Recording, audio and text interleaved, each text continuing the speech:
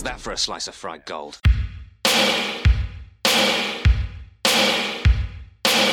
You think this is a fucking costume? This is a way of life. I'll be back. There's a flesh wound. I'm not gonna hurt you. I'm just gonna bash your brains. Take your sticking paws off me, you damn dirty ape! I'm sorry, Dave. I'm afraid I can't do that.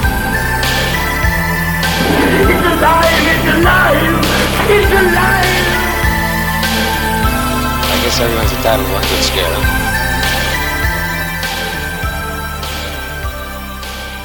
I was surprised she was able to get both of her legs behind her head. And, you know, from there, things just opened up for me, literally and metaphorically. And, you know, what can I say? Fourth grade was a weird time. What the fuck are you talking about? I don't know. We're supposed to be talking about something, so it just doesn't start awkwardly. And I think I ended up. It can always just start with Gary saying, "Well, hello," and well. I think talking about kindergarten sex. Yeah, that's made it more awkward anyway. Oh, sorry, guys. Happy Halloween. Well, hello, and welcome to Cinema Shock, citizens, the podcast that explores the stories behind your favorite cult and genre films. I am one of your hosts, Gary Horn. Hey, I'm not doing a fun voice, but I'm Justin Bishop. I always have a fun voice, and I'm Todd Davis. Todd, the horror guy Davis. Yes. From now on. That's it. Todd, the horror guy Davis. We just released our Halloween special a few days ago. I hope you enjoyed that, where me and Todd didn't really count down. It wasn't a countdown because Todd spent months putting together a list of horror movies, but did not bother to actually rank them. It was just a random list. Oh, okay. I haven't heard this yet. So no rankings. No. I mean, it just came out a few hours ago as of the time we're recording this, but as of the time you're listening to this, it came out several days ago. So hopefully you've had a chance to listen to it. It was fun though. Gary wasn't there, as you could probably guess, since he didn't know that there was no countdown. Gary ghosted us. Not really. Yeah. He told us he wasn't going to be there. So I was about to say, to be fair, I was told like a day or so before. I know. Yeah, it was a very last minute thing, but but me and Todd made it happen, didn't we, Todd? Yeah, we did. We're committed. It's a big weekend. It's Halloween weekend as we're recording this. And Halloween. This is Halloween. Actually, on this day, this is Halloween. This is Halloween. Anyway, so yeah, we're doing it. I just want to see Billie Eilish do the Sally song. No, I saw you post it, but I did not. Yeah, did not watch it. It's good. You should check it out. I will. That sounds fun. Yeah, they did. Danny Elfman did this big. He does it. I don't know if he does it every year, but he's done it several times where he does a big concert with the music from Nightmare Before Christmas. Yeah. And this time he had the guy who did Oogie Boogie's voice actually reprising his role. And then Lock, Shock, and Barrel, he had Paul Rubens, who is one of the original ones. And he had Weird Al as one of them, which is pretty fun. But then he had Billie Eilish come out and do Sally's song. And then at the end, when she comes back to do that reprise. Yeah. I mean, it wasn't televised or anything, but you can find YouTube videos. Nice. Yeah, I'll look that up. That sounds dope. Pretty cool. Anyway, you guys ready to talk about some Wachowski movies? Yeah, we didn't have a horror movie. Civil discord. No spookies. That's why we did a Halloween special with me and Todd that you were invited to. Oh, at least I was going to say, at least we have a person in a mask. Yeah, lots of people in masks. Yeah, quite a few. Most of the population. Yeah, aren't we all kind of wearing masks? Really? Oh, we're getting deep. Nothing spooky here unless you hate fascism. Ooh. Unless you hate fascism, it's spooky, or unless maybe you are a fascist, and then I guess either way. I guess so. That's true. Either way, there's something to be scared of here. So can we just start the show? I guess. Yeah. I think I can't think of a good way to really transition into this, so I'm just gonna get going for episode 4 of our Wachowski series, our series looking at the career of the Wachowskis. So if you've been listening, you know that, of course, The Matrix big success, made a couple of sequels, and the sequels were huge. Enormous productions. And after those massive productions on the two Matrix sequels, which we talked about on our last episode, the Wachowskis, Lana and Lily Wachowski, they were in no big hurry to return to the directing chair. They needed a break. After doing this back-to-back $300 million production, they needed a break. So, but they didn't want to like leave filmmaking completely. They weren't really going on a sabbatical. They just didn't want to be in charge of the production. So for the next project that they had attached their names to, they returned to a script that they had been tinkering with since the mid-1990s, since before the production of the first Matrix. And that was an adaptation of the British graphic novel V for Vendetta.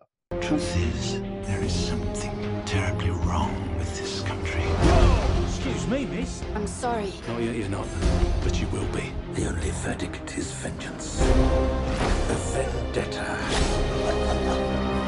If our own government was responsible for the deaths of 100,000 people, you really want to know? You're getting back at them for what they did to you. What was done to me was monstrous. And they created a monster. Fear became the ultimate tool of this government. I want this country to realize that we stand on the edge of oblivion. I want everyone to remember why they need us. I wish I wasn't afraid all the time. People should not be afraid of their governments. Government should be afraid of their people. It is you. Several prominent party members have been murdered, Chief Inspector. This is exactly what he wants. What? Chaos. Beneath this mask, there's more than flesh.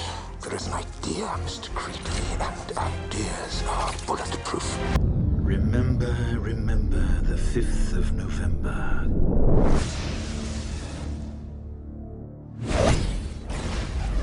So before we get into the development on the film, I thought it would be a good idea to take a quick look at the history of the original comic book that it's based on.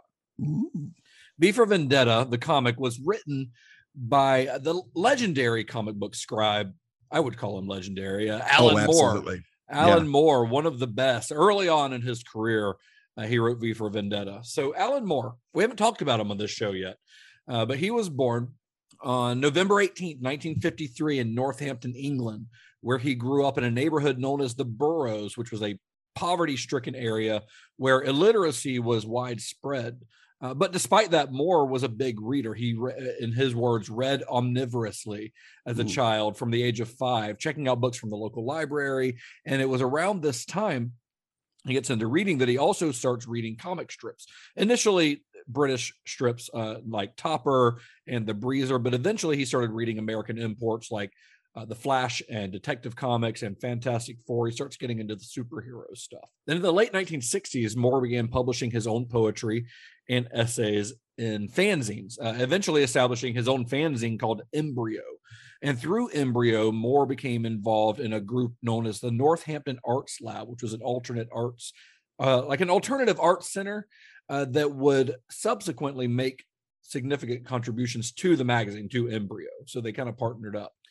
And it wasn't long before Alan Moore began dealing LSD at school, and he eventually got expelled for doing so. That's less cool. I mean, you'll do what you want. I guess you shouldn't do it at school, probably. Yeah, probably. But, listen, whatever it takes to get through the day. Yeah. Hey, the headmaster of the school. So he got expelled, and then the headmaster actually reached out to other schools that Moore had applied to and told them not to accept him because he was, this is a quote from Alan Moore, a danger to the moral well-being of the rest of the students there, which was probably true, end quote. Moore wasn't like super hung up about it because he really disliked school. He was a good student, although he did note that, growing up in the Burrows, he was kind of top of the class because there was, like I said, a lot of illiteracy. And he did find that, like, when he went to other areas where there was people were better educated, that he was kind of a middle of the road student, but it wasn't a bad student, but he just didn't like it. He had no interest in academic study. And later he even described it as saying that there was this is another quote, a covert curriculum being taught that was designed to indoctrinate children with punctuality, obedience, and acceptance of monotony, which is a very Alan Moore thing to say. Yeah, very.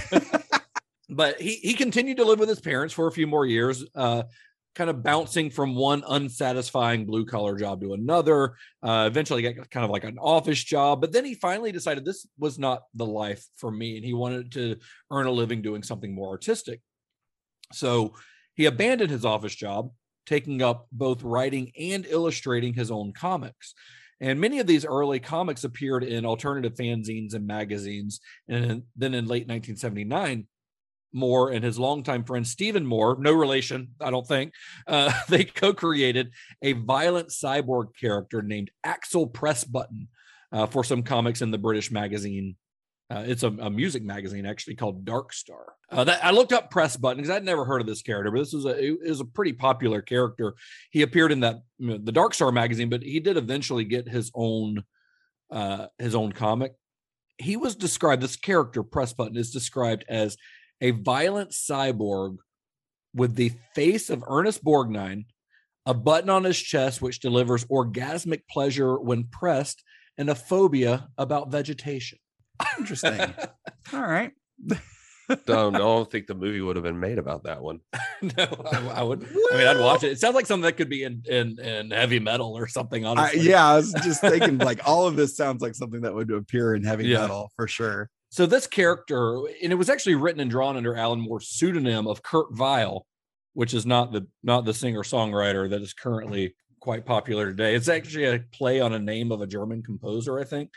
Kurt Weill, and then Steve Moore's pseudonym of Pedro Henry. This is who they published this under.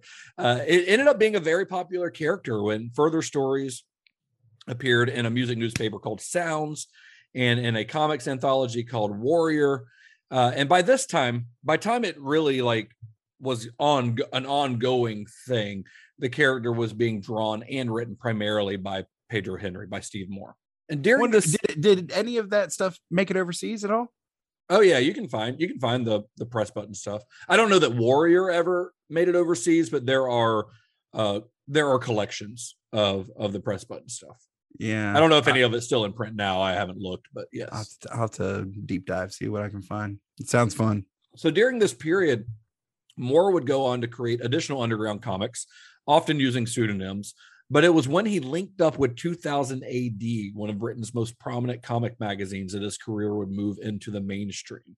I think we've talked about 2000 AD here on the show in the past, but I'm sure it's come up at least once or twice. Probably when we talked about heavy metal, I imagine, because a lot of that stuff kind of came out of that area of the world, and a lot of that stuff. Judge Dredd obviously came from 2000 AD, and a couple other things. But yeah. Will you stop clapping in front of the microphone? Yeah, sorry. There's this gnat. I'm sorry. I just thought he had a weird tick he's developed over the last week. I'm just super excited to be here, but just in little spurts of just like, yay. So Moore was interested in writing for 2000 AD, and he submitted a script for their long-running Judge Dredd series. So while they didn't really need any writers for Judge Dredd, they had writers, but fellow writer Alan Grant saw a lot of promise in Moore's work and hired him to write some short stories for the publication's series called Future Shock. So Moore starts writing for 2000 AD. And he did spend a lot of the early 80s as a freelance writer, being offered work by Marvel UK, actually, and the publishers of 2000 AD and Warrior. And it was with Warrior magazine that Moore would, in his words, start to reach his potential. He was initially given 2 ongoing strips in Warrior, a Marvel Man, which later changed to Miracle Man due to obvious copyright issues, and V for Vendetta, the latter of which was co-created with artist David Lloyd. Part of what Justin's talking about when Alan Moore is reaching his potential here is that Alan Moore slowly morphed into a wizard. Yes. And at least in his own mind. Yeah. So this was around that time, I think. Yeah. The hair started growing out. He started looking like Gandalf, and it's got a little bit more of a Rasputin look. Let's be honest. Yeah, that's Gandalf for sure.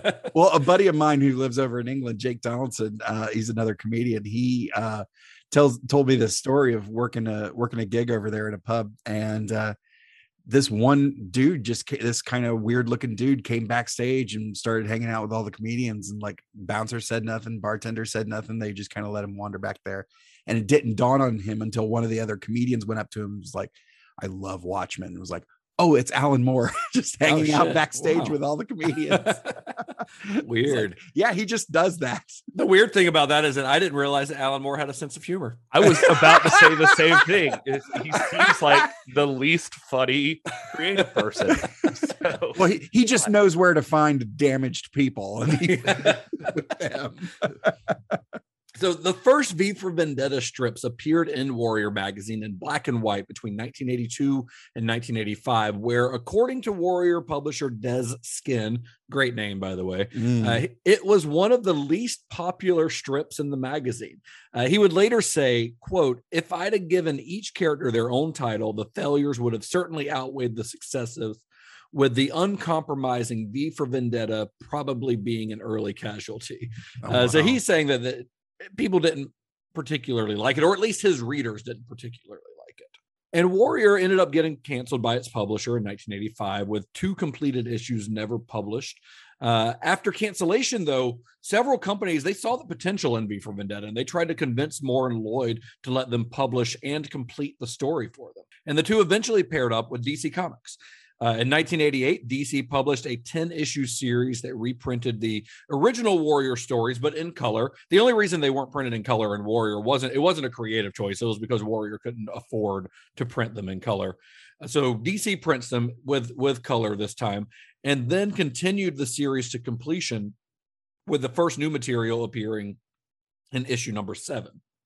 Nice. So I actually reread the comic leading up to this, and I was very curious where it stopped, like where the Warrior publication stopped back in the early 80s. Because you got to think, Warrior was canceled in 1985. It was 1988 before DC picked it up. So 3 years. It ends the issue in the graphic novel, the chapter that ends where Warrior's publication would have ended. The final frame or the final, whatever you call it, the final page of that is when Evie walks out after being tortured and kidnapped, and she walks out of her cell and into the shadow gallery, realizing that it was V the whole time. And that's where it stopped. Can you imagine being an avid reader at the time? Yeah. And that's when it stops, and then the magazine gets canceled. My God.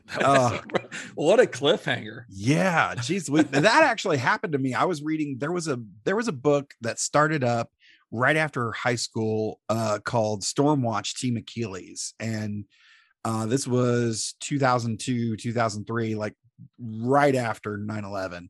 And it was very like politically driven. And I didn't usually read stuff like this, but it was really good. And like, it had a lot of weight to it. The art was amazing. And then it got to a point where mid storyline, there just wasn't anymore. Apparently, like the writer got fired, and wow. Yeah, it's a whole big thing. But like, I can speak to that feeling of just having, you're into this story, you're really into it, and then just crickets, nothing. Because I mean, once it got canceled, readers didn't know that it was going to get picked back up by DC Comics later on, right? So for all they knew, it was done. Yeah. Like, why getting canceled? Yeah, but I think that's going to come back. Honestly, I think HBO is going to pick it up or something. HBO. Wait, why got canceled? Yeah, why got canceled before the final season even ended? FX canceled it. And I was gonna say it just started, didn't it? Yeah. But I think HBO is going to pick it up because it's HBO's DC. own. It's the same company. Yeah, exactly. Anyway, so V for Vendetta. Back to V for Vendetta. Yeah, sorry. The comic's plot was drawn upon an idea that Alan Moore has submitted to a script writing competition way back in 1975. It wasn't based on that, but it kind of took ideas from that. And that comic was called The Doll. And it actually involved a transgender or transsexual, as Moore described it, terrorist in whiteface makeup who fought against a totalitarian state in the then futuristic 1980s. So once they began to develop the comic together, it was actually David Lloyd who suggested dressing the character of V up as Guy Fawkes, because previous designs were more traditionally kind of superhero looks. So that was actually a contribution from Lloyd. That was not in Moore's original plan. And then the political climate of the early 80s in Britain also heavily influenced Moore's writing on the comic. In his comic, Margaret Thatcher's conservative government would lose the 1983 elections. This, of course, didn't happen at the time he was writing. Those elections had not happened yet. He was sort of sure that they were going to happen, and that's why he wrote that into his comics. And then when Moore wrote his introduction to the first issue of the DC publication in 1988, 5 years later, Thatcher was entering her third term of office. So he clearly kind of missed the mark on that prediction. Didn't have your finger on the pulse of the political climate, did you, Allie? Allie. I don't know why I said that. They're tight. And in the years since its publication, the comic has come to be known as one of Moore's best works, a milestone in comic publishing, an important component, I think, in the shift in comics taking a darker, more adult-oriented approach. I think it's a combination of Moore's work and Frank Miller's work that really moved comics in that direction, for better or worse. Yeah, most folks always point to Alan Moore's work here and Watchmen, and then Watchmen and the Dark Knight Returns. The 80s got like really grim and gritty. For a long time, they'd not been. Comics weren't really taken seriously for anybody who doesn't know that. I mean, it's all this pow, bang, zip. Like the 60s Batman show, is what people thought of when they thought of comic books. Right. And so people started to get a handle on, you could do more stuff with comic books than that. You can start telling more serious stories. And in the wake of like Vietnam and, starting into the Reagan era, it got very cold and dark and all of that stuff. Well, with things like this magazine too, and in other places, I mean, with a guy like Alan Moore, I mean, what you start to realize is you can't do as much as you want to with like the big names. The publishers are going to be pretty protective of those, but you could start taking characters that nobody cares about and telling different stories. Like when they kept referencing on one documentary, it was like Swamp Thing and stuff like that. But But anyway, like Justin said, the British writers are all very politicized around this time. And so it all kind of makes a nice, perfect storm for stuff like V. And because I think even, they were going to make it originally like a urban guerrilla. That was like part of the idea. Alan wanted something more theatrical. Which led to David Lloyd thinking of the Guy Fawkes mask. Which was a thing previous to this. The idea that like the mask, it didn't look like this one, but Guy Fawkes mask did not originate with them. No, so like in the 20th century, they would like the early 20th century. I mean, it was around. I mean, since like the late 1800s, I think they had like the celebration and like they even had like issues with it and stuff. Like it was a pretty well-known thing through like the 50s, and then sort of in the 80s, it had kind of fallen out of favor. They said like Halloween had become like hugely popular, so like the idea of wearing the Guy Fawkes mask. And during this time when they had this idea, David Lloyd wrote a note, like basically when they were working on developing the story. And the note said, why don't we portray him as a resurrected Guy Fawkes, complete with one of those paper mache masks and a cape and conical hat? He'd look really bizarre. It would give Guy Fawkes the image he's deserved after all these years. We shouldn't burn the chap every November 5th, but celebrate his attempt to blow up Parliament. And Alan Moore said, quote after that, how interesting it was that we should have taken up the image right at that point where it was apparently being purged from the annals of English iconography. He said, all of the various fragments in my head suddenly fell into place, united behind that single image.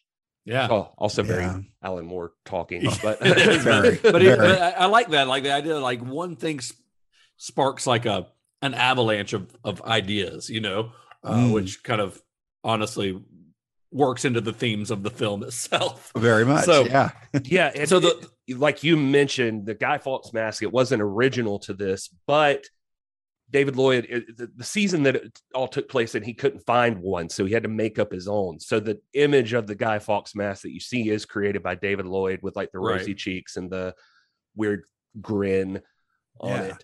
And and another thing about this comic too that I found interesting is like, and I bought the graphic novel for this just to read it. their idea was to make it more filmic in the first place. Like David Lloyd wanted it to be taken more seriously. Well, Alan Moore's original, according to David Lloyd, at least in interviews around the time that the movie came out, he said that Alan Moore originally conceived the story as a script, as a film script. Oh, maybe that's true. Yeah. And I know David Lloyd said he always hated like thought bubbles and stuff like that in the comics. So they wanted to write it like more narrative. Yeah. And, they even tried like, there are no thought bubbles in this. That's I've never considered that, but you're right. There are no thought bubbles in the comic. Yeah. They were trying to, he was like, you wouldn't have access to that part of the character. So we didn't want to display that. They like color wise, you know, you mentioned it being in black and white, and that would just be because they couldn't afford color at the time. But they also were like typically trying to avoid like super splashy, colorful scenes even later, just because they didn't want to like push away people that would be thrown off by what they expect from a comic book or something like that. So when DC started like trying to pull in the British folk, you know, and they brought it back, that was all stuff they were thinking about. And it was just kind of interesting hearing that story. And, you know, this is all right at the time. I think when they were picking it back up, Alan was already writing The Watchmen and writing new issues of V, which is interesting. And they were being published simultaneously for a brief period. I guess it's worth mentioning too, just for the hell of it, that Guy Fawkes, for those who don't know on that too, I mean, it kind of gives you that story, but he's, you know, he was under Parliament and going to blow it up with gunpowder, basically. But he wasn't like, everybody makes it out to be like a freedom thing, but his was religion. Like he was a stark Catholic, and the Catholics felt like they were not being recognized at the time. Because like Elizabeth I had come in. Sorry, I read a bunch about Guy Fawkes, so I just wanted to. It's okay, yeah, go for it. To throw that up here on the podcast. Yeah, but you know, when Elizabeth first came in, she starts recognizing all of the religions mostly, and she was Protestant, I think, and like Catholics had typically been like the main religion in England, and so they felt like they were kind of being shit on by Elizabeth, and then in 1570, the Pope basically just excommunicated Elizabeth I and told the Catholics they don't have to listen to her anymore. You know, that caused a whole thing. And so they were waiting for, like, on her deathbed, she named us. They had a lot of issues with her. Like, she wasn't getting married. She wasn't having like a direct descendant. She like didn't hand over the reign, like the throne, until her deathbed. She gave it to James I. And then they were waiting to see, because he came from like Mary, Queen of Scots, and he had been from a Catholic family, but he recognized as Protestant. And so then they felt like they still weren't getting any love. And so this is when everybody started getting a little rebellious. And so like the actual plot was from like a guy named Robert Catesby. I think he's mentioned in the thing, like it's one of those names they look up on the computer. Yeah. So they're going to the House of Lords, and it's like a time when they're setting up. It's on November 5th. And so they start storing gunpowder underneath Parliament in that exact place. It's a little different than the movie, like where it was going to be set up. Guy Fawkes gets brought in. He had been like living in Spain or something, and somebody sent an anonymous letter to this Catholic lord named Monteagle. And on the 4th of November, Guy Fawkes, he was hanging out waiting for Parliament to sit on the 5th, and he was discovered under the building. And got fucking narked on. Yeah, he got narked on. But some of the guys, like when they were saying this, I think it might have been Lloyd or something, said he was like sitting in a pub one day and saw a sign hanging up that says Guy Fawkes, the only man to ever step foot in Parliament with honest intentions. Yeah. That's good. Nice. But it wasn't so much freedom with that. I just thought, you know, just for historically, it was to create like chaos. They were just gonna like anarchy. Yeah, which is a major anarchy. Plot of the graphic novel. The comic. Yeah, more so than the movie. So the graphic novel comes out, or the comics come out. Of course, it's collected into full graphic novels later on, but it was pretty popular when it came out, which of course means that it's inevitable that Hollywood would come calling. And it did not take long at all for Hollywood to come calling on this. In 1988, the year that it was published, producer Joel Silver acquired the rights to two of Moore's works, V for Vendetta and The Watchmen. Oh, wow. Yeah, which had just come out as well. So the initial screenwriter that Silver had hired to make the adaptation was a writer named Hilary Hinken. She's now an Oscar winner. She wrote the the screenplay for Wag the Dog and won an Oscar for that. But at the time, she was best known for penning the screenplay for the modern masterpiece, also produced by Joel Silver, called Roadhouse. Oh, cool. Y'all didn't know we had a Roadhouse connection on this. Nice. Was Patrick Swayze going to play V? Because sold. Yeah, I would be the Exactly. Honestly, yes. And Hincken's screenplay was not particularly well received, and seems to have a hard time knowing. I couldn't. I'll preface this by saying I could not find the full screenplay, but I did find some summaries of her screenplay, and it seems that her screenplay has a hard time knowing if it's a straight drama or a satire. So, case in point, in her version of V for Vendetta, the government headquarters are in the shape of their namesake. So like the noses building looks like a giant nose, the ears building looks like a giant ear, etc. And Bishop Lilliman is part of a religion in the movie and in the comic. I'd say he's pretty strictly a regular bishop or priest or whatever. But in her version, he was part of a religion that's part Catholicism and part airplane safety demonstration. And the Fingermen, who are, the like police kind of this world. Yes, I'm somewhat in her of a version Fingerman of myself. In her version, they are genetically engineered half man, half goat creatures. I mean, okay. It's a choice. But the thing is, a lot of the rest of her script is played pretty straight, with a lot of the plot points playing out exactly as they do in the comic. Which makes all the weird, goofy, like satirical elements or the silly stuff like a giant nose building or a half man, half goat creature seem a little like weird. Like they don't fit together, It feels like this whole script was repurposed as like Tank Girl or something. Yeah. And there's also a very big divergence with V's character, who in her version, it is revealed to actually be Evie's father. Now, that's something that is played with in the comic book, because he kind of like toys with her emotions a little bit in the comic, that he might be her long lost father, before eventually saying, "No, I'm not your father." It's very clear. But in her version of the script, in Hickman's version, it's definitive. He is Evie's father. Oh, wow. So this script, for reasons that I think are pretty obvious, was thrown out. It was never used. Yeah. But by the mid-1990s, a couple of up-and-coming filmmakers took a stab at the story themselves. And they were, of course, Lana and Lily Wachowski, who were longtime fans of the comic book.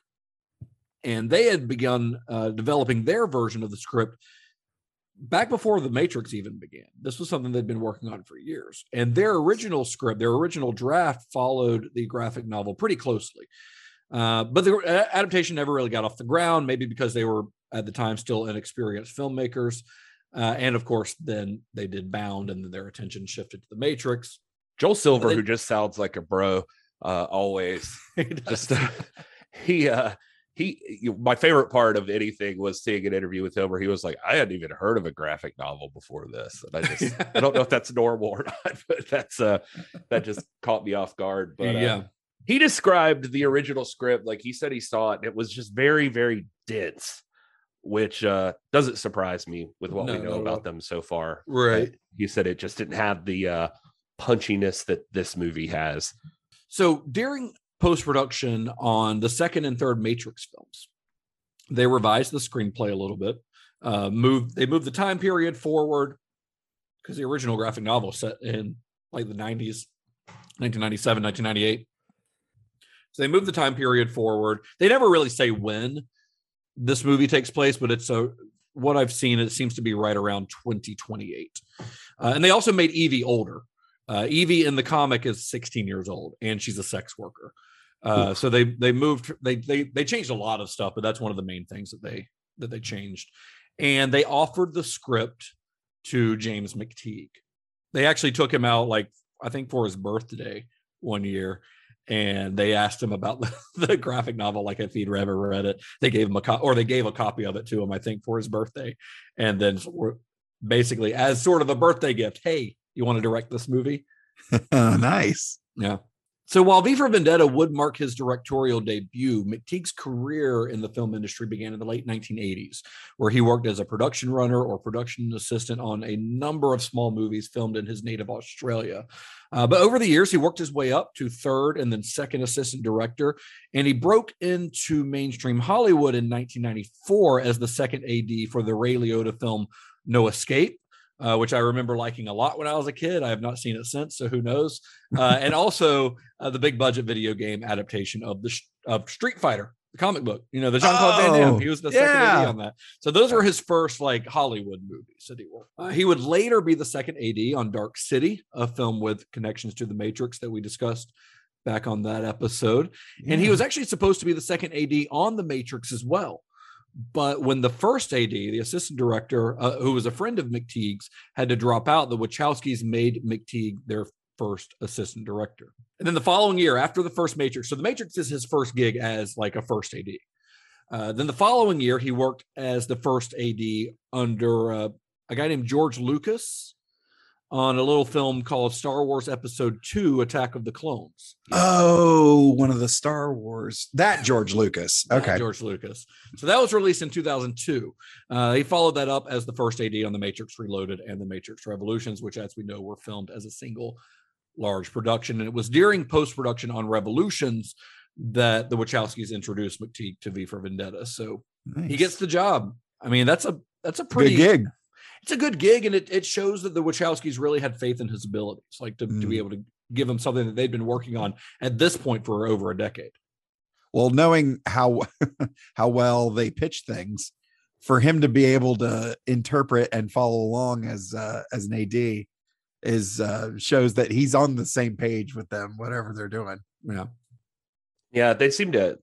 I don't know. I don't know if it was more him or the Wachowskis. I guess had a big part of it, but just they said they tried to work on knocking down the novel to make it more filmic, but it was already drawn that way. So I guess they're just like picking and choosing what to do. And you still can't adapt every little thing because it would have been a 4-hour movie, 5-hour movie, right? So that they had to. I think one thing that they really changed a lot from the original graphic novel. I mean, there's a lot of plot points that are changed pretty significantly, but the graphic novel focuses a lot on the personal lives of members of the Norse Fire Party. Like you see their home lives, and they're not exactly painted as like good people or sympathetic, but they are painted as like actual human beings, whereas in the movie, they're definitely a little bit more black and white, like these are the villains kind of thing. Especially Sutler, who in the graphic novel is named Susan.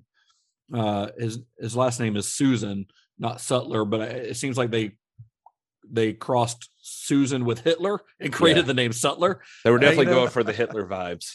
So. Oh yeah. But in the comic, he like falls in love with the computer that's known as Fate.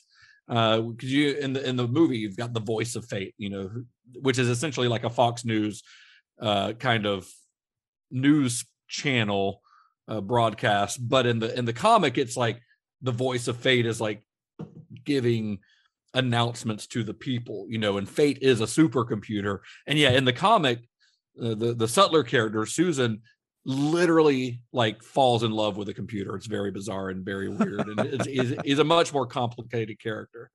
Yeah. And that's going to be the big thing as we're talking about this, is you're going to hear like most people have an issue with, including Alan Moore himself. I mean, there's a lot of like intricacies that are left on the table here with these people. They also tried to focus more on the relationship with V and Evie.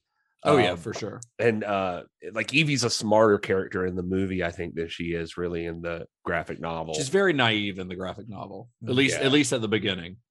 And like you said, they give, I mean, another difference is, they make it pretty black and white on who the bad guys are. There's never even any, like, I don't know, barely any discussion on that at all. Like, I mean, they straight up go into, ethnic minorities are used for experiments, and homosexuality is illegal and all of that stuff. Which, I mean, in the graphic novel, these people are still very much painted as the villains. You just a little bit more about their motivation. Like some of them are true believers in this, even though their beliefs are shitty, they're still true believers. And some of them are just trying to make it up the corporate ladder kind of thing, Yeah. but they all have their motivations, and you do get to see that, which I understand why you wouldn't necessarily. It's a lot to try to tackle in a movie. Yeah, so I don't blame them for like, you can't, there's lots of sides to all these stories, and you just can't do it. Right. This is all at the end of the day. I mean, I think McTeague even says, like, at the end of the day, this is still a action movie and a superhero movie. And right. Well, actually, his exact quote is, there's a lot of discussion about this political idea. It's very good, but at the end of the day, this is a fictional story based on a comic book, and I didn't want that to get lost. If you get that stuff on the other side, that's fine. I'm making a piece of entertainment, and I want to have fun and use little movie devices to get the story across. I think that actually came up during a section about like the dominoes. When like that little section there, I think that's what he was kind of referring to when he was getting in there, like how hard they worked on the dominoes thing. We'll talk about Owen Patterson in a minute, but they had been working on that. The only reason I'm bringing this up right now is because they had tried it, and it went off and did pretty well, but it happened so fast. Like if you ever hit down dominoes, it's never like the nice, like slow rolling thing. And so it went too fast and it missed like one or two. So they had to call a guy named Robin Wires, who is known in Hollywood as as Mr. Domino.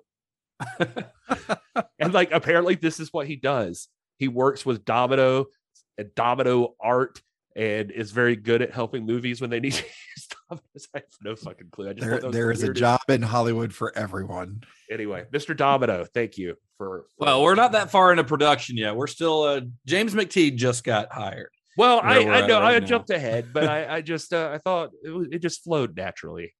Did it? Okay. Well, because I talked about the little movie devices, McTeague said. That's true. Well, the dominoes are in the comic book. Oh yeah, that's right. The dominoes are in the comic book. Yeah, he does that in the comic. It's a big part of one of the issues where it keeps cutting to him. Oh yeah, push that push. Yeah. Well, you slippery bastard, McTeague. So anyway, McTeague met. We mentioned that he had worked on Attack of the Clones, and it was on the set of Attack of the Clones where he first met Natalie Portman, who he would eventually cast as Evie Hammond, though she was not the first and only choice for the role. He had her in mind for it, and he had faith that she would be great, but they did test some other actors such as Scarlett Johansson and Bryce Dallas Howard, but he says that Natalie Portman just came in and owned it. Like, she totally understood the character of Evie. I saw Keira Knightley was also on that list. All good choices, but yeah. I mean, also from, well, she wasn't in Attack of the Clones, I guess. She was just in Phantom Menace. They were just looking for a Natalie Portman lookalike. That's what it was. So Portman ended up working with dialect coach Barbara Burkery to speak in that British accent, which I think is a fine British accent. I don't know. I was going to say, how do we feel about Natalie Portman? I mean, I think it's fine. I don't know. I'm not British, so I'm probably not the best person to comment on it. I know that I can tell a bad American accent when somebody who's not American is doing one. There you go. But I don't know. I mean, it's fine to me, but I know I've heard people talk shit about it, but I think she does fine. Portman, she really, like, she's an incredibly intelligent person. Like, Natalie Portman's sort of a genius. Yeah. I think she went to Harvard. Like, she's incredibly intelligent. And so when she was preparing for this role, she watched films such as The Weather Underground, which is a 2002 documentary about the radical left-wing revolutionaries in the late 60s and early 70s who bombed the Capitol building and broke Timothy Leary out of prison. They are called The Weather Underground. And then she also read the autobiography of famed Israeli Prime Minister I'm going to say this wrong. Menachem Begin. Is that right, Gary? Am I saying that right? I don't know why you think I'm Israeli. Like, I would know that. I was looking at the name and thinking it's probably, and I mean this with all due respect, knowing Israel like I do, it's probably something like Menachem. It's got that sound. Like the guys from Cannon Films.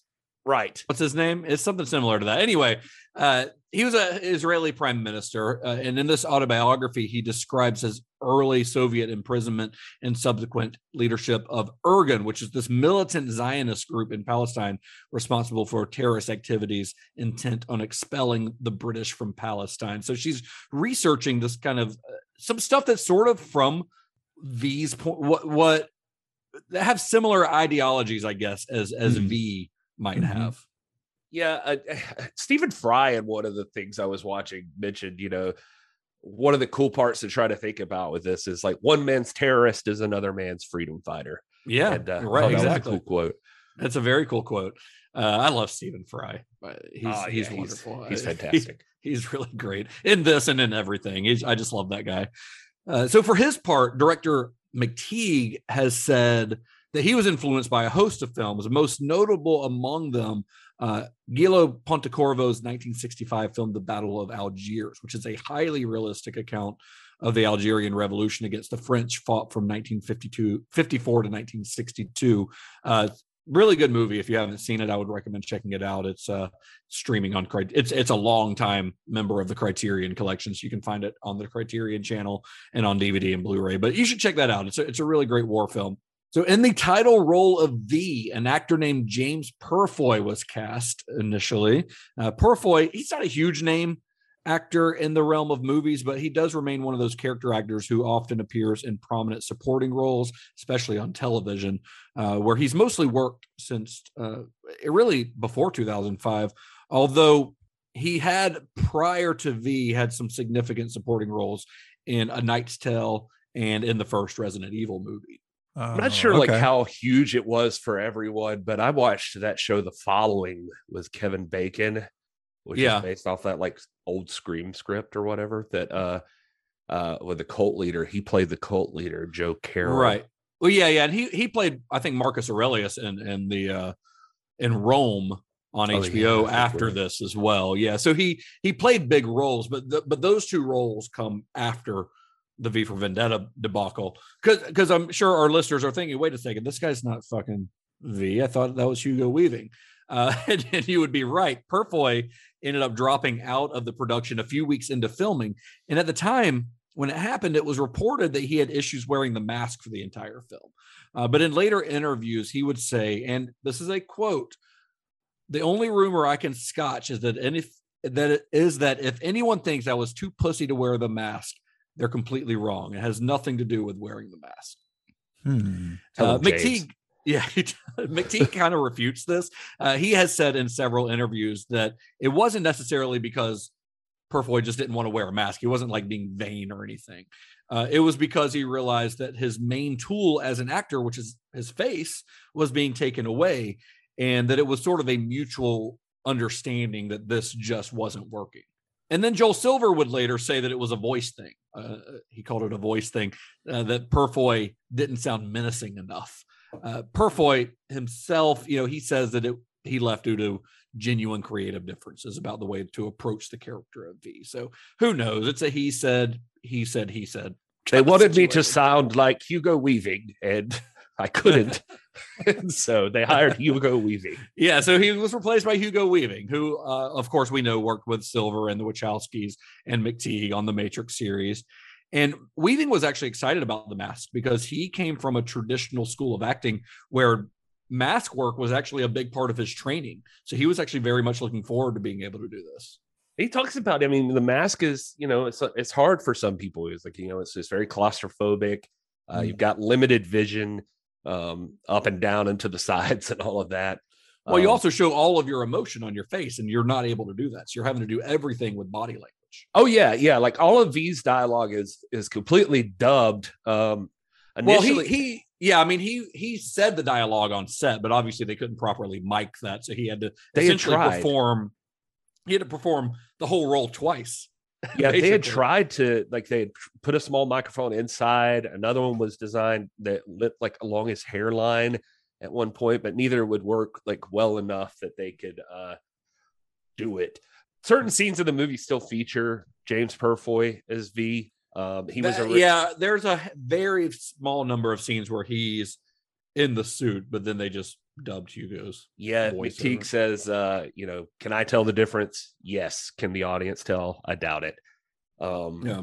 Hugo also said he based his accent on Harold Wilson, the British Prime Minister from 1964 to 1970 and 1974 to 1976. That's a fun fact for you. If you're wondering what Harold Wilson sounds like, he sounds like Hugo Weaving, apparently.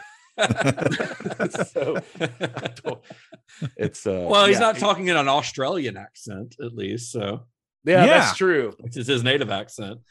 He just really, Hugo Weaving has such a distinct, like, there's something about his tone that you just can't.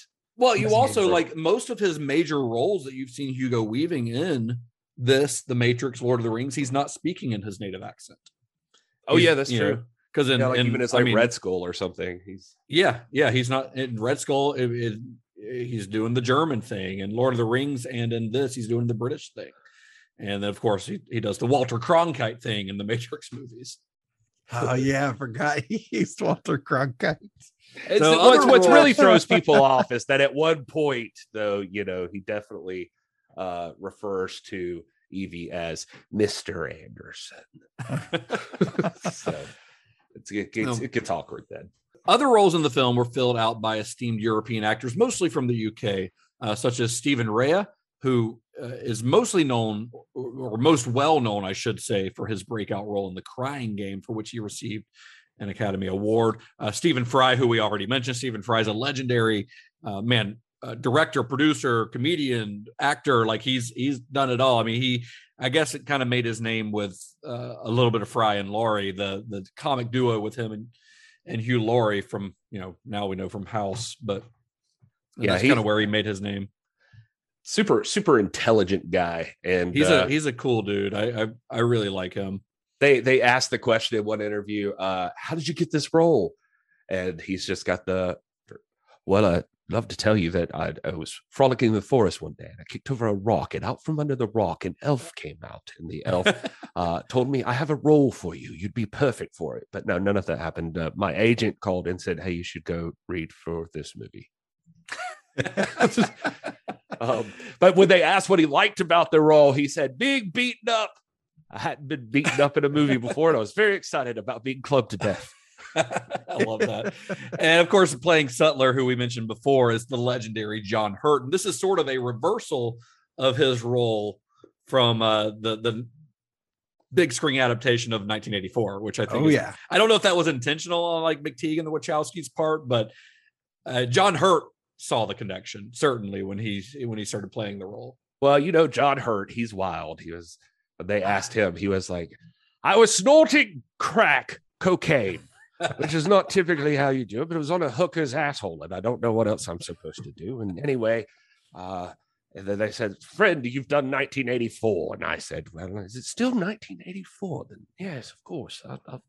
I thought we were much later in time. And anyway, finished smoking the crack in the hooker ass, and off I went.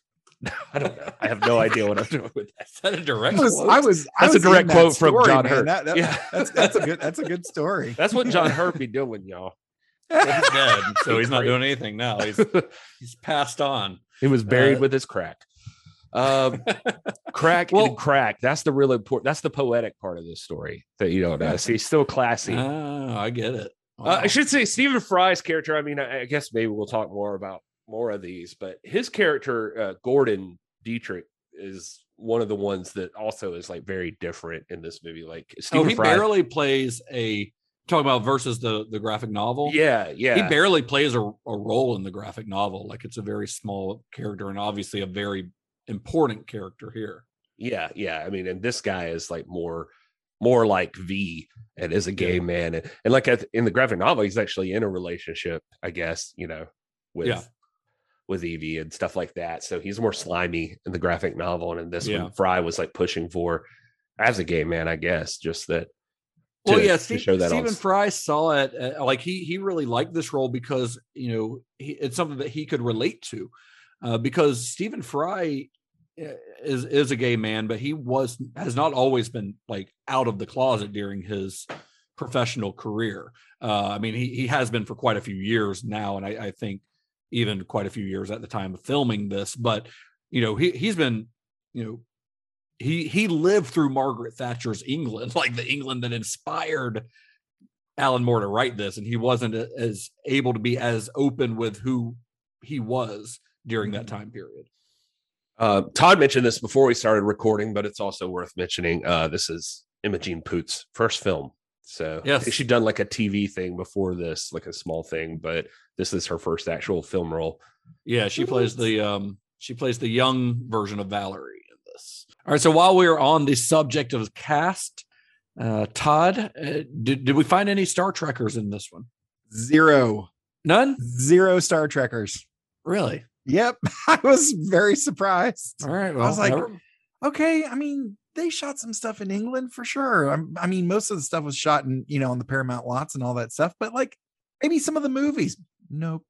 Nothing. Well, Zero. All right, well, zero, just like the Matrix. Yep. Not trekking with anybody this week. Fuck man, you got to start digging deeper in that crew or something. I don't know. Yeah. Oh man. I'm going to have to start. Yeah. Really deep diving, going through the entire list.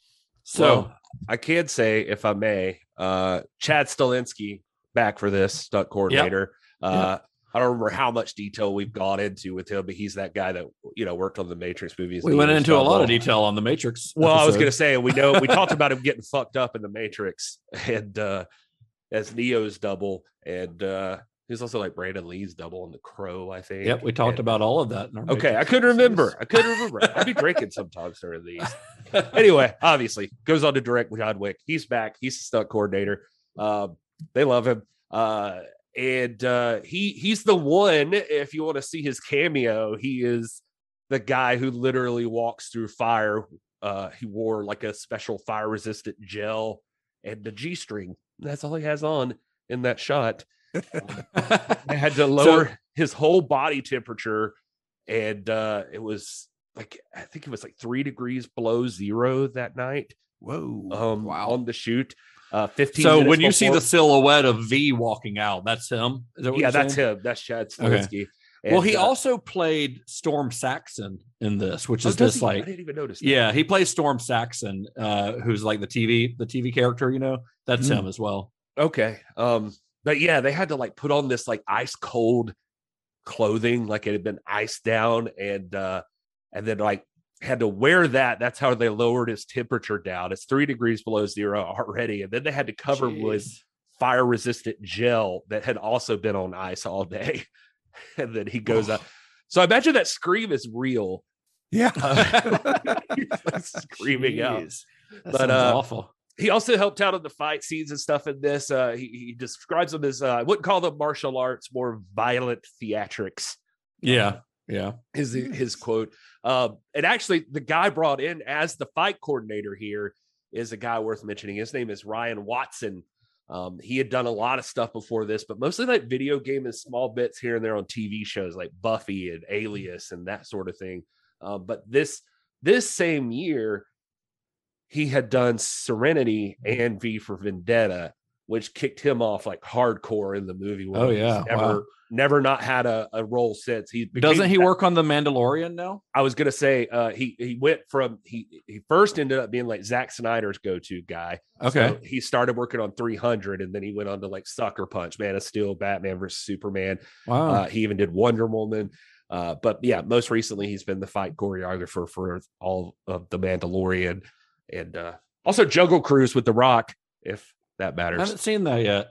It's fun. Yeah, I mean, I want to watch It's what you'd expect it to be. Yeah. So some scenes for V for Vendetta were filmed in London proper, but for budgetary purposes, a lot of the production was moved to Potsdam, Germany. I'm assuming I'm saying that right. Potsdam, Germany. It's a suburb of Berlin, and the home of Babelsberg Studio, which is a location where films like, it's this like legendary studio in Germany. Films like Nosferatu and Metropolis were created there. So this place has been around like since the beginning of film as an art form, essentially. Wow. So it's kind of a big deal to the Wachowskis to be able to shoot here because, they're big fans of those old movies. And it was also a place where a lot of Nazi propaganda films were made during a certain time period. So I remember John Hurt saying that felt a little bit weird playing a sort of Nazi-esque, Hitler-esque character giving these big passionate speeches on the same place where like where like Goebbels was having his filmmakers make Nazi propaganda films. But most of the scenes in the film were shot on the sound stages there at Babelsberg, but there was some location work done in Berlin as well, specifically in 3 different locations. There was the Norse Fire rally, that flashback that you get, that's shot on location. All of the scenes in Larkhill are shot on location, and Bishop Lillemann's bedroom. Filming lasted from early March to early June of 2005, and it marked the final film shot by cinematographer Adrian Biddle, who died of a heart attack 4 days before the film made its world debut. Oh. So based on his extensive resume, I do imagine that we'll come across Biddle again at some point on this podcast. But this, I believe, is the first mention we've had of him so far on the show. This is a guy, he got to start working for Ridley Scott's advertising company. And then when Ridley Scott moved into films, he kind of followed him, working as a clapper loader on The Duelist, which was Ridley Scott's first movie, and as a focus puller in the camera crew on Alien. And he would later go on to work as a cinematographer on commercials, his most famous of which was an Apple commercial directed by Ridley Scott in 1984, which is a very famous commercial at the time. And his work on that commercial, combined with a personal recommendation by Ridley Scott, got him his first feature film credit as a cinematographer. And that film was James Cameron's Aliens, which is a beautiful film. So the guy's clearly got chops, you know. Yeah. He would go on to be the director of photography on 25 films over his career, including The Princess Bride, Willow, Event Horizon, and also on a couple of other Ridley Scott movies. Like he did Thelma and Louise, and he did 1492 Conquest of Paradise, which was I don't know if you guys remember that one. It was a dramatization of Christopher Columbus's voyage to America that I am sure has aged very, very well. Yeah, I'm sure. I will say this: I watched Event Horizon not too long ago, and it still aged well. And it's the only good movie that Paul W.S. Anderson ever made. Yeah, and it looks fantastic. It does. It's a great film. So to film the final scene at Westminster, which the area from let me say, make sure I'm saying this right in case any of our British fans, because I know we've got some are listening. Trafalgar Square. The area from Trafalgar Square and Whitehall up to Parliament and Big Ben had to be closed for 3 nights from midnight until 5 a.m. That's the worst English accent I've ever heard, Justin. I wasn't trying to say it in an English accent. I was just trying to say you issued an apology beforehand and didn't even try. But it was a big deal to shut off this area, because this is actually the first time that this area had ever been used in a film production, or had ever been closed down for a film production, because this is a super high security area. This little area that they're closing was home to 10 Downing Street, which is where the PM lives, and the Ministry of Defense. So to close this down is a major security issue. So the fact that they were able to do this at all is pretty impressive. They were only allowed to, I think background checks had to be conducted on every single actor, actress, technician, anybody, especially if you had a weapon at any point. I mean, there had to be barcodes on every single piece of weaponry that got scanned and tracked for like who is holding this when, and like all of this shit. And yeah, they had to shut down traffic, but they could only do it like 4 minutes at a time. So they had to like shoot stuff in between that.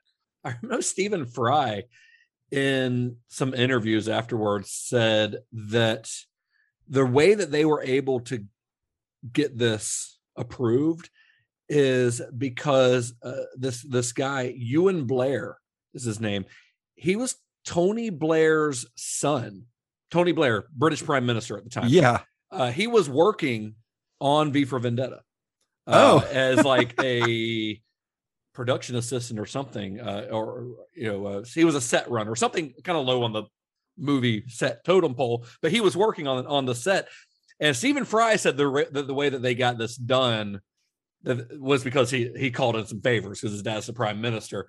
Tony Blair and his government, of course, probably due to the content of the film, denied that and said that that wasn't the case. That I was about to say it's pretty crazy. Yeah, like let's use political favors to get a revolutionary film done. Right. Man rebelling against the government. Yeah. Yeah. So who knows? Who knows what side of the story is true? But it's a pretty fun idea. Well, that's the crazy part with even with the Guy Fawkes thing, throwing back to that for just a brief second, is that, the burning of the effigy of Guy Fawkes was more like a celebration that the Queen lived, instead of, or the King lived, or whatever, that the Empire stayed intact, even though he tried to do it. It's the opposite of what it's kind of turned into, I guess, with this film. Right.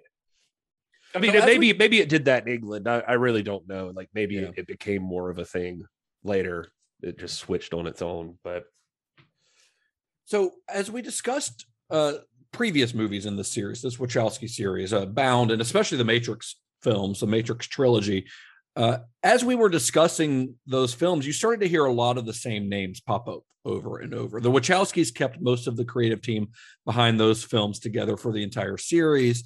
So you would kind of think that V for Vendetta, because they're the producers, that would also be the case. But we already mentioned the cinematographer on this, which is not Bill Pope. It's, Biddle, but that could also, I was thinking about this, could also be due to Bill Pope's experiences on the sequels that Gary discussed in that last episode. He didn't seem to have a great time with it. But aside from the Wachowskis, I'll have you know, by the way, I got a nice message from one of our listeners saying that they were very proud of me for standing up about the sequels to The Matrix. Hey, we're all allowed to have opinions here. And then they were like, I felt the same way, and I didn't even want to rewatch them for this show. And they're like, and I'm just happy to know that I don't have to feel like an idiot completely because I didn't like them.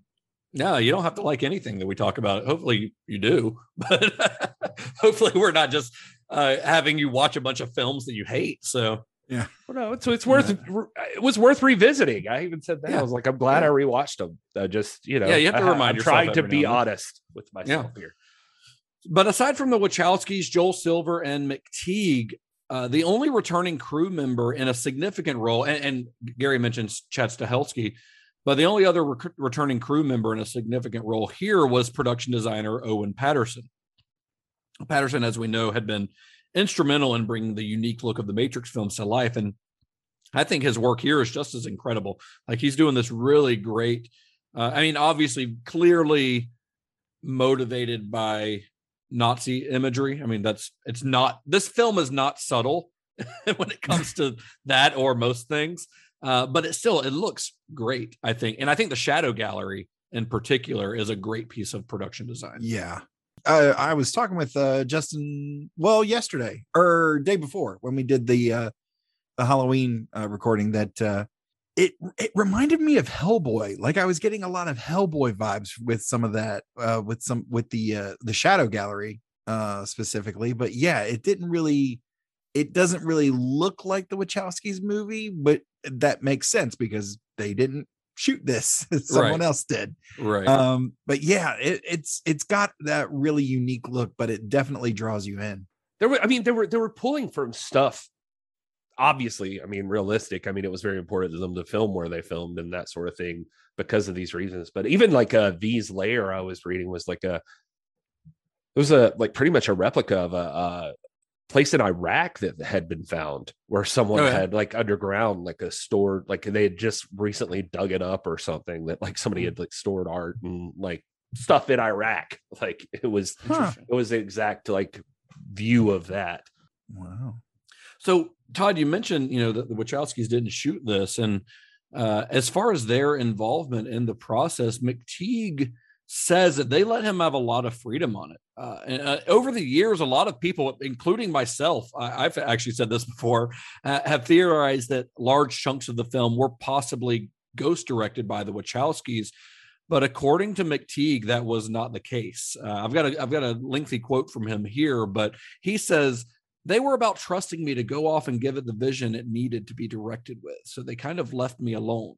They were there if I needed them. And sometimes I'd go, hey, what do you think about this? And they'd put their 2 cents worth in, and I could either take it on board or leave it at the door. Joel too. They were just about me making the film, which I thought was really respectful. Given their track record, they could insert a lot of influence, but I think that I think that thing that they did speaks about them as human beings and how generous they are. So a lot of people, like I said, a lot of people That's think cool. that this is essentially a Wachowski film, like almost like the Tobe Hooper, Steven Spielberg situation with Poltergeist. A lot of people think the Wachowskis directed a lot of this, but I used to think that, but watching it this time, especially back to back with the Matrix movies and stuff, it does not. It's got some of their fingerprints in the writing, but visually, I don't think it looks like a Wachowski movie at all, with the exception of that final fight with V. I don't think this looks much like a Wachowski movie at all. And part of that theory is that McTeague's subsequent work has not been very good. So a lot of people are like, well, he couldn't have directed this one on his own, but he was working from a better script. That's the thing. Yeah. But also, Natalie Portman does discover herself in some very Matrix-like raid with her shaved ass head, like coming out almost. But that's directly out of the graphic novel. I know. I'm just saying, I could see like the comparisons there already. Yeah. You're like, oh, she's an EO. Yeah, that's one of those scenes that is like shot for shot out of the graphic novel, except in the graphic novel, she is butt ass naked, which I would not have complained about if that they had Justin. Oh, naughty boy. Oh.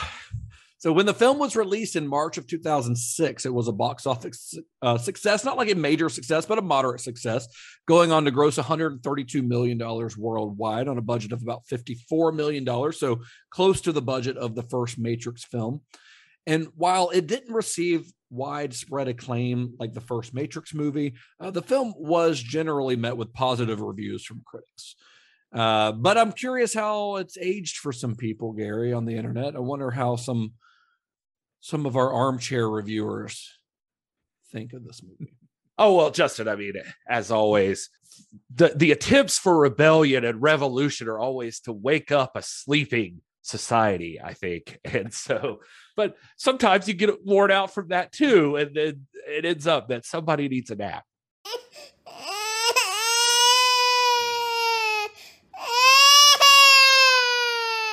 So are you saying all these people that are writing these reviews are just tired revolutionaries? Maybe that's it. We'll let the reviews determine. I've got quite a few here, but they're really short, most of them. So it's pretty good. Here's one pretty recent. It's from Pendragon, who said, V for fuck off. Half star. I like that one. Here's Twilight Girl 69. Ew. Nice. This is the dumbest movie I've ever seen, and it makes me want to go back in time and assassinate George Orwell for inspiring it. I don't know what's worse, Natalie Portman's British accent or the stupid Shakespeare references. Maybe the worst movie I've seen all year. That's quite a statement coming from someone named Twilight Girl 69. I had to include that just so you had context. Here's from Kai.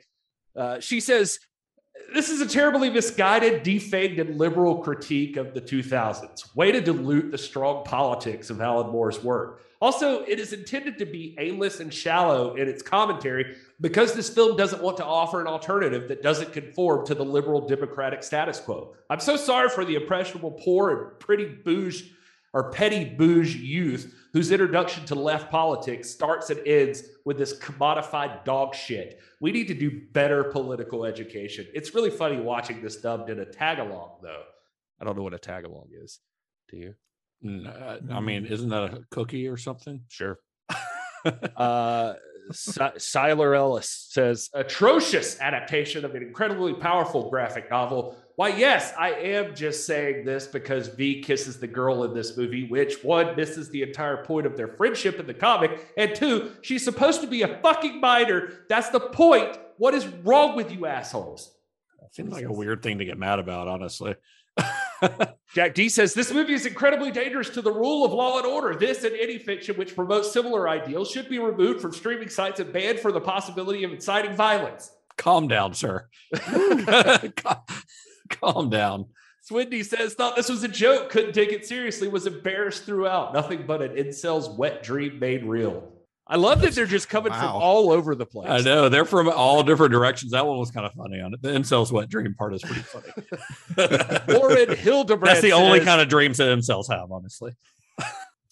Flow Futuristic says, so first, I don't know the original work by Alan Moore. I was really disappointed and underwhelmed after watching it because everyone talks so much about this movie. The romance between V and Evie feels very forced, and not just because of the whole Stockholm Syndrome situation they got going on, which really made me mad, but also because it just doesn't seem very in character for V to fall in love. The politics in it seem very superficial. I get that the government is bad, but like, is that it? I guess it can make people think about things to a certain level, but honestly, that can lead anywhere. I think I would be fine with it if people didn't talk about it as if it's the deepest, most revolutionary thing in the world. Honestly, I was just kind of bored and annoyed. On the bright side, I'd never thought about making eggs on toast like that before. That person's never heard of Egg in a Basket? Have you guys ever? You guys have heard of Egg in a Basket? I had never before? heard. Oh yeah. I don't think anybody'd heard of it before this movie because, by God, I looked it up online, and every single recipe you find, like when you Google like egg in a basket or something, it says V for Vendetta's egg in a basket. And well, it was around before. It may have had a different name, but it was around before this. I got one more from Nate Kyman. One of the most ideologically unhinged and narratively overwrought films I've seen in quite some time. An absolute mess of post 9/11 paranoia, conspiracy theorist activism, and romanticized violence against women. The verbose script is an exhausting exercise in articulation for the purpose of making everyone unlucky enough to listen to it feel dumb. Though even more exhausting was attempting to prevent my eyes from rolling so entirely back into my skull at every alliterated introduction. A trend of the film, which within the opening few scenes has already dissolved into self-parody. V for Vendetta lunges toward thematic depth with the grace and consideration of a grand piano falling down a flight of stairs. Religious extremists, biological warfare, superhuman mutations, and necessary anarchy are but a few of the pieces of which the Wachowski brothers crafted narrative so tonally overburdened that V for Vendetta would better serve as satire for the sort of ideals it employs. Tack on a Stockholm romance and violence as salve for the world's sins, and you have a film which has already lost itself before most of its threads are introduced. Not even a trademark Wachowski slow motion fight scene could salvage V for Vendetta's meandering crawl toward an ideologically absurd conclusion. That being, of course, the only conclusion it can have, but somehow being even more ridiculous than anticipated once it's arrived. I'm scrambling to find some redeeming quality with which to end this rant, but most when V for Vendetta wasn't actively insulting my intelligence with its juvenile revolution, it was boring me with its hollow characters, horrendous pacing, and drab cinematography. Why I sat through it is a question that will likely keep me up for nights to come. Wow. And it's for that reason, it's keeping him up for nights to come, that Nate needs a nap. He does need a nap. So you know who else needs a nap? Who? Alan Moore. Alan Moore was not a fan of this film. Alan Moore disassociated himself from the film at the time of its production and release due to his lack of involvement in the writing or direction of it. And he has, over the years, Moore has kind of become known as a cantankerous old fart, I would say, who will never be happy with any adaptation of his work.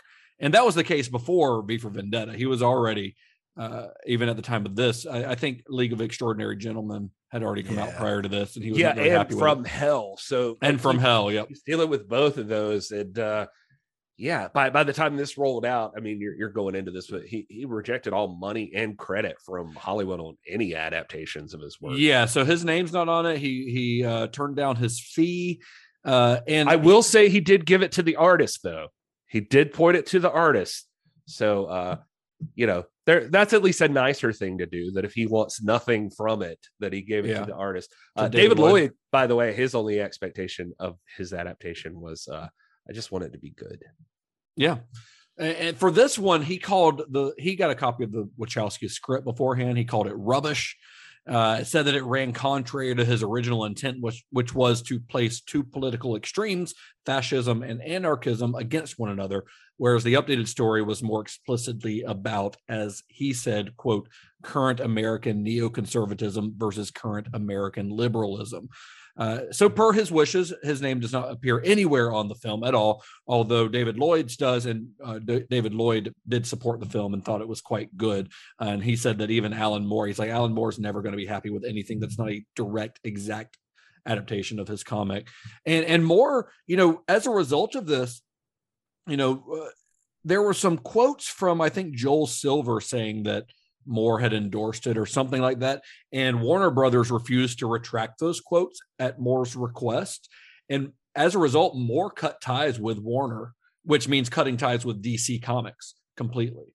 And I don't think that they've ever mended that relationship. I don't think he's ever done anything else for DC since the time of V for Vendetta's release, the movie's release. Yeah, I was reading a lot about this, actually. I was just curious, like, what makes Alan Moore so cranky? I'm trying to be better about, like, seeing both sides of something, or like trying to understand why someone feels a way. And he criticized this. It's like, quote was like, it has more plot holes than you could have gotten away with on Whizzer and Chips in the 1960s. I don't even know what the fuck that means, but thanks, British people. Some sort of obscure British television reference. I think it's a sex move. Oh, so Joel Silver at a press conference said that Lana Wachowski had talked with Moore beforehand. And Moore was very excited. This is the quote. Moore was very excited about what Lana had to say. Moore disputed this. He said he told Wachowski, I didn't want anything to do with these films. I wasn't interested in Hollywood. And he demanded that DC Comics force Warner Brothers issue a public retraction, like you were talking about, and an apology for Joel Silver blatantly lying. Joel Silver tried to call Alan Moore directly to apologize, but they never did, like you said, issue a public retraction of that. He said, all that stuff you were just talking about, basically it's supposed to be about fascism versus anarchy, and those two words never occur anywhere in this film. It's been turned into a Bush era parable by people too timid to set a political satire in their own country, was the quote. The New York Times did an article in 2006, 5 days before it was released. And Joel Silver said in that article, he met with Alan Moore and David Gibbons when he required the rights for V for Vendetta and Watchmen. He said there, quote, Alan was odd, but he was enthusiastic and encouraging us to do this. I had foolishly thought that he wouldn't continue feeling that way today, not realizing, I was foolish thinking he would continue to feel that way today, not realizing that he wouldn't. Alan Moore did not. Go ahead. 2 decades. This is 2 decades later, because he acquired those rights in the late 80s. So we're talking 15 years later, probably. And Alan Moore's been, in his mind, burned by Hollywood because that's a good point. Yeah, the adaptations of Extraordinary Gentlemen and From Hell, which he was unhappy with. So he didn't. Actually, now that you say that, yeah, he said Moore did not deny this meeting nor Silver's characterization of himself. He never said that. He did say it's been 20 years. Anyway, in the same article, though, in the New York Times, one thing I did want to point out, David Lloyd said about Moore's reaction, quote, Mr. Lloyd, or this is a quote from the article, Mr. Lloyd, the illustrator for V Vendetta, also found it difficult to sympathize with Mr. Moore's protests. When he and Mr. Moore sold their film rights to the comic book, Mr. Lloyd said, quote, we didn't do it innocently. Neither myself nor Alan thought we were signing it over to a board of trustees who would look after it like the Dead Sea Scrolls. And so that's where they separate. You're right. I think that it is kind of ironic that Moore's biggest complaint about the adaptation is that it's commenting on the then current events. It was a critique. The film, it does read as a critique of the regime of George W. Bush and the climate of a post 9/11 world, and specifically a post 9/11 America. And Moore, in his original story, was commenting on the then current events of the early to mid 80s. His story was a response to the government under the regime of Margaret Thatcher. So I think it's a little hypocritical of Moore to take issue with that. The filmmakers were essentially doing the same thing that he had done, only with more recent politics. Now, they did, however, take more definitive sides than he had, whereas his original story was a little more ambiguous. But the film was still kind of a reaction to the times, kind of like what he had done. I think the only reason it works probably is just because they did their own thing with it. Right. Like I think that Moore's work is too heady anyway. Yeah. for it to have succeeded like V for Vendetta did. Not saying As they a film. couldn't have made a good movie, but it just he's like strictly dealing with, which is probably what attracted, to be honest, what attracted the Wachowskis to it, is because he is dealing with political philosophy and ideology and that sort of thing. He's not actually, it seems like in the graphic novel, even, I mean, he's obviously painting someone as the bad guy, but he's also trying to explain like how it gets there and like what happens. Exactly. And also V is very much not painted as just like a hero. It's very much this idea of like that physics or whatever. Every action has an equal and opposite reaction. So like as far as you go somewhere else, like something else is going to happen the other way. And it's going to always be that way. V in the comics is portrayed as an insane person. Like clearly the experiments at Larkhill have driven him insane, in addition to other things, other abilities that they've given him. But he's an insane person. He's not necessarily like a superhero. And in the movie, he is definitely portrayed more explicitly as a good guy. But so in an interview earlier this year, because this year is the 15th anniversary of V for Vendetta, so there's been a lot of like articles out this year. But in an interview earlier this year that I read, James McTeague said, quote, "What we were really doing with the film was saying that a lot of politics is cyclical. You always go through times when you have a tin-pot dictator for a totalitarian or reactionary government. We were holding a magnifying glass to that." And, you know, it's funny because we talk a lot about the prescience that certain filmmakers seem to have. Like this is something we talked about a lot on our Paul Verhoeven series. But is there anything that we've discussed so far in the show that seems as alarmingly relevant as this movie does in 2021? I was just about to say, it had been a while. It had been a while for me, but I don't know that my wife had seen this since 2006. And she was like, this is very eerie. A lot of these things are hitting pretty close to home. And a lot of those articles that I read that have came out for its anniversary this year, they couldn't help but point out the parallels. Like in this film's reality, a huge chunk of the population has been wiped out by a virus. The country is now being run by a neoconservative party that locks up gay citizens, and in the graphic novel, any non-white citizen that gets locked up or experimented on, or any other citizen who practices a religion outside of the state-sanctioned church. And there's a lot of support for state-run media, and we're not quite we have never reached quite as extreme a point as that. But, you know, last year, especially like 2020, you know, it sure felt like we were on a collision course with this kind of future. But I think that goes to McTeague's quote about the cyclical nature of politics. You know, like this movie will unfortunately probably always feel relevant at certain times in history. Yeah, I think you're absolutely right about that. You know, the things that they were worried about back in Guy Fawkes's day, what goes around comes around. And we're seeing that as recently as last year, and stuff still continuing today. Guys, I'm going to totally go out on a limb here and say, and I hate this because I feel like I'm going to get shit on again, but I think you can get all of that out of this because it's pretty generic. Like you could literally, anybody can watch. There's a political philosophy or like philosophy in general that says like people just like immediately tune out the parts they don't agree with, and they'll just accept the parts that they do.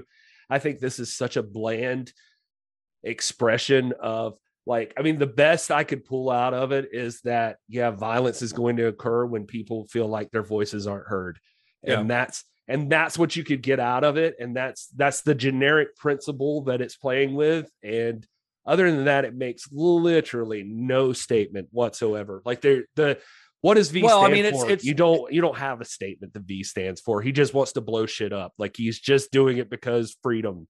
And whoever can take that as liberals, conservatives, libertarians, like anybody. And it has been that it could be anybody could take that message and run with it for V. And I think that's probably part of what Moore's issue with it is that he was a little more, for lack of a better term, revolutionary in his politics, more so than, I don't know if the Wachowskis just didn't have the nerve to do it, or if it's because they were working for a major studio, you know, and maybe they had to make something that was a little more palpable to the mainstream, or maybe it's because their last attempt at doing something that was a little more out there as far as audience expectation was the Matrix sequels, and those didn't go over particularly well with a lot of people. But this is also a response to, this is a time, this was made at a time in history where things, to a lot of people in politics, things were seemed a little more black and white. They weren't, but the perception of, because this was made in 2006, 5 years after 9/11. And one thing that it probably felt very revolutionary, or at least very radical of a move to make by having your main character in a movie 5 years after 9/11 be essentially a terrorist. I mean, V is a terrorist in this. Like Gary said, his ideals are not spelled out as well as they probably could be. But having a terrorist whose main source of, or his main weapon is blowing up big buildings, and he's supposed to be the hero of your movie, had you made him a little bit more morally ambiguous like he is in the comic books, I think it might have worked a little bit better. But I do like the movie still. I think it works well as a film, as a blockbuster film. I do think that the points that it makes about fascism and the creeping death of liberty, they're old points. They're not saying anything new, but they are points that they have a spotlight shown on them anytime that those in power are trying to undermine democracy, which is what was happening with the Patriot Act around the time that this came out. So there are times when this seems more relevant, even if its politics are a little, like Gary said, a little more vague, but there are times when they feel more relevant based on what's going on in the world around. Does that make sense? Do you think that perhaps, in what we've discussed about the Wachowskis' filmography thus far, that the actual focus is the discovery of self? I think you're fair there, because I don't think it's that the Wachowskis are idiots or anything like that. I'm not saying that. I'm not dissing the movie completely when I say what I'm saying. I'm saying, like, the movie is not attempting to get too deep into that. It's setting up a bunch of straw man arguments at points, and I'm sure that that's what Alan Moore's pissed off about. Or that it's not digging deeper into those thoughts. But if you take something like Justin pointed out, I mean, the big thing at this time, and especially what would have made it so impactful, is 9/11, the Patriot Act, all of that stuff. Like, people want to be able to control or hear like everything you see or do. And say, I mean, like, look at this setup and all the TVs that are all around everywhere. And it's about like, oh, you like sedate everybody with capitalism, I guess, is what they're trying to say, or what it seems like the movie's trying to say. But I guess, and I'm not trying to get too in the weeds on this either, but I'm just thinking, like, if I'm looking at this broadly, a lot of people could take that. Like, just for instance, and again, not trying to start a whole discussion down this rabbit hole, but if you were to say in 2021, watch this, and you were to say, oh, people are trying to silence art, trying to, like, you could immediately equate it to cancel culture is where I'm going to. Like, they would be like,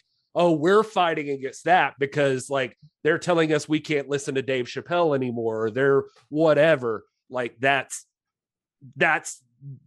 people will take whatever they want to out of it. The subject is too broad here. And maybe even for the Wachowskis, it's about that. It's about fighting yourself and fighting your own opinion and the freedom to discover who you are as an individual and that sort of thing. Well, I think if anything, as far as its politics go, I think that you could watch it now in 2021, and it almost feels like it just doesn't go far enough with some of the stuff that it's trying to say. I found an article by a critic named Scott Meslow. He wrote, this is not a new article. It came out in 2018, so it's a few years old.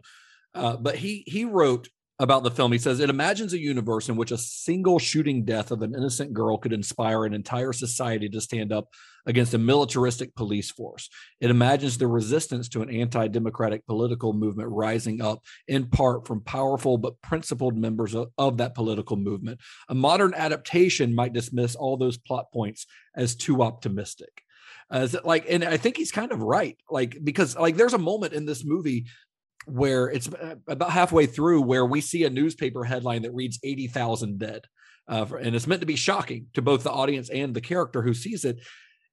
But now it's 2021, and we've in the last year and a half we've seen 3 million people died from the current pandemic. So the 80,000 dead doesn't have quite the shock that it did maybe in 2005. Yeah. Yes. Okay. So we've touched a little bit on this, but and I do think all the Wachowskis films are political to a certain point. None more obviously probably than this one, but I think most importantly, this does continue the themes of identity and transformation that we see throughout their filmography. And I think that specifically, this is what Todd was I think hinting at. Correct me if I'm wrong, but I think Evie's story is a story of rebirth almost. It's a story about drawing strength from kind of becoming confident in her own identity. It's a major point in the story's narrative, even if from a personal standpoint, the way that V fuels her transformation is pretty cruel. But despite his methods, what V is doing is he's creating an environment that causes Evie to be liberated from her own fear, for being afraid to be who she is.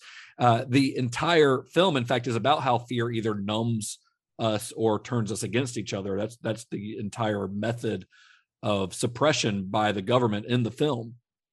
This is suppression of anything. You look at the beginning of this movie. Look at like the entire setup at the beginning is Evie, who, you know, through the movie you find out is like the daughter of revolutionaries, who, you know, has watched her parents die for their beliefs. And right. You can take that as far as you want to. Like they believed in something so much they died, and she's alone. She's trapped. She's like in her own little world, and she is at the beginning of the movie like making herself up in a mirror, and guess who else is? V is doing that. But no, it's a totally different scenario. Like they're creating like their alternate identity basically, right, from like who they are as a person. So it's clearly like that's a statement, like that's what they're going for. So I'm with that. And I think that it's, despite the political stuff in the film, I think it's really Evie's transformation that's kind of the heart of the film. She even says there's that one point where she says that this is after she's had her head shaved and, you know, everything. And she says that she ran into like an old coworker and they looked each other in the eyes and the person didn't even recognize her. Mm-hmm. And I do think that tracks with a lot of the themes in the Wachowskis' other work. And I think the biggest theme in the end, and as cheesy as it sounds, I think one of the big themes in a lot of these movies is love conquers all, because that's really, it's Valerie's story that she reads when she's locked up. That story, you know, there's that moment where in Valerie's story that she's writing, where she says, she's talking about all this horrible stuff that's happened to her, but she's like, yeah, but for 3 years I had roses. And that's sort of the emotional crux of this entire story. And it's really what really fuels Evie to continue on and not give up and become who she's supposed to be. And you could say that about a lot of the Wachowskis movies, though, that like love, the love between the characters is sort of the crux of them moving on with their life. Like you could say it in Bound, you know, because Jennifer Tilly's character is pretending to be one thing that she's not until she falls in love with Gina Gershon. You could say it about Neo, and especially in the Matrix sequels, where it's his love for Trinity, because he's got a connection to the human world that causes him to move along his journey and face the machines at the end. It's really it's a theme that I didn't realize we were going to see recurring in these films when we started this series, but it's something that we've seen in every one of them so far. Yeah, and I think, you know, along those same lines, I feel like it's kind of a little bit of a call to action of like, it's very easy to sit on the sidelines and just kind of, oh, well, it's going to work itself out. Right. And I think the idea of love also, what Justin was just saying, that idea of love and love conquers all, I think can also translate into care, you know, getting involved, whatever level. Yeah.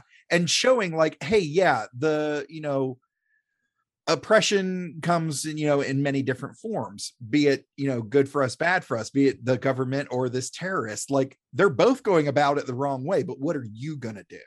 And it's important that you care about this world because this is what you've got. And I think that kind of goes, so I see it as exactly what Justin said, but also sort of a call to action of like, hey, get off your ass, like go vote, pick up a book, you know, get involved, you know. Yeah. It's your world too. Yeah, I mean, you could see it that way. And this is, again, though, like, because I feel like on the same token, another thing you could take from it is the fact that it's telling you, I do agree with the love sentiment, and I think it's about individuals and your individual identity, or like being able to be who you really are, and that sort of thing, which lines up with the Wachowskis, I feel like. But there's also the idea of, like, I don't know, I feel like if I looked hard enough, I could probably like tell you that it's also about not forcing it, like not that love is the way you inspire change. You don't force change. Like at first V kidnaps her and tries to make her see things his way. And it still doesn't work, because even when she's about to get fucking raped by that guy, the priest, she's still trying to turn V in because she's still afraid of V. Yeah. He's still different and weird and like not, but it's not until like she starts getting out there and seeing the real world for what it is and seeing what's happening around her and reading that story that she starts to, she's inspired to accept who she is. Yeah. It's not like you can't, it's not like a forcible thing. Like you can't, you know what I mean? So it's, I don't know. And maybe, and so that's why it's weird. Cause it's broad enough that you can pull different, it's like the Bible. V for Vendetta is like the Bible. as it's often said, yes, about V for Vendetta. Oh, that's that old chestnut. I guess that's where I'm going. So I didn't think I would say that line during this episode. But no, I just mean when you put some like broad, overarching philosophical stuff, you got to trust people to start pulling the stuff you hope they do out of it. Yeah, which is why even the Guy Fawkes mask has become a symbol for so many differing political movements. Most famously, of course, Anonymous, and back in the early 2010s, I think it was, with Occupy Wall Street is when that really kind of took off. But that Guy Fawkes mask, just like the red pill, blue pill shit from the Matrix, is a symbol that's able to be used for either side. Multiple sides, it really can. And V, like, I mean, if anything, one strict thing that V definitely says in the movie is that people shouldn't be afraid of their government. The government should be afraid of their people. Yeah. And that's always a thing. Like, I mean, and again, I guess either side could run with that. But the idea would be that, I go back to the thing about every action has an equal and opposite reaction, because like, whatever you allow your government to control, whatever you allow it to dictate for you, just keep in mind at some point that power could turn over to somebody else. Right. It could be the people you don't like. So you have to be careful about how much you rely on it and how much you rely on the people to make the right decisions. Exactly. To change. So if you guys were going to do a V for Vendetta double feature, as we all, we always like to do this segment towards the end of the episode, what would you pair V for Vendetta with? There's a lot of options, but what would you guys pair V for Vendetta with as a double feature? Well, first of all, I'd pair it with anybody that doesn't say double feature. I just keep saying it because I know how much you like it. Well, I just finished talking about, that this is a call to action, the action being to care. And I would pair this with Equilibrium, where that is quite literally what they have problems doing. They have problems feeling, they have problems caring. And there's this totalitarian government that, is controlling quite literally the emotions of the people. And I think that would make thematically, I think that would make a good double feature there. Yeah. What about the Matrix? Have you guys thought about that? That can work. Just like you're waking up to the real world. Let me write it down. What's it called again? The Matrix. The Matrix. I'll even get weirder. How about the Watchmen? Yeah, I mean, the Watchmen seems like an obvious one, but honestly, they would make a very good double feature. I happen to really like Zack Snyder's Watchmen. I know people are hit or miss on it, but I think the Watchmen would make a great double feature. If you're going to do a Alan Moore double feature, those are the two you want to do. I mean, I think From Hell's pretty good, but I would go Watchmen in this, because I like the way that they handle they handle, I feel like, a lot of the same themes. Yeah, I was gonna say You know? roundabout. It's the same exact themes. Like just Yeah. even the Who Watches the Watchmen thing. Like is the So Watchmen would be one of my choices, honestly. But if you do want to go another direction, I think would be fun. 1984, which came out in 1984, starring John Hurt. It's directed by Michael Radford. I mean, I think that would make a really good thematic double feature, and you get to see John Hurt in a very kind of opposite role. And it's a good movie. It's a great looking movie because it's Roger Deakins, the legendary Roger Deakins, did the cinematography in that film. But yeah, you should definitely check that one out if you haven't. I think that would work really well. Nice. So the Wachowskis, they would continue to work with James McTeague after this film, although never to the same level of success, either critically or commercially. In 2007, McTeague was brought in to do reshoots on a film called The Invasion, which was it was kind of an update of Invasion of the Body Snatchers, starring Nicole Kidman and Daniel Craig. I don't know if you guys remember this. It kind of came and went, but McTeague only worked on the film for 17 days. He came in to fix stuff that the studio thought was an issue, working off of rewrites by the Wachowskis. This is all uncredited. None of their names are on the film. They kind of came in to try to fix it. Didn't work. The movie was still a bomb. But then in 2009, he returned to the director's chair for Ninja Assassin, which was produced by Joel Silver and the Wachowskis. Although this time the Wachowskis had no involvement in the script. They simply lent their names as producers. That film's script was actually written by Babylon 5 creator J. Michael Straczynski. Yeah. And I'm only mentioning that because it's a notable connection, because Straczynski years later would co-create the TV series Sense8 alongside the Wachowskis. And McTeague actually directed a couple of episodes of that show as well. Yeah. We've talked a lot about comics during this. If anybody is interested in some further reading, I may have mentioned it once or twice already, but J. Michael Straczynski turned in a great run of Amazing Spider-Man right after, leading up to and then post 9/11, the early 2000s. His run on The Amazing Spider-Man is really fantastic. It's really good. Well, in between V for Vendetta and Ninja Assassin, McTeague had one more film where he wasn't sitting in the director's chair, which is his last credit as an assistant director, and actually in this case a second unit director. In 2008, he did some second unit directing work on the film that would be the official follow-up to The Matrix for the Wachowskis. And that film was an adaptation of a Japanese cartoon from the 1960s, and it has split audiences and critics since its release in 2008.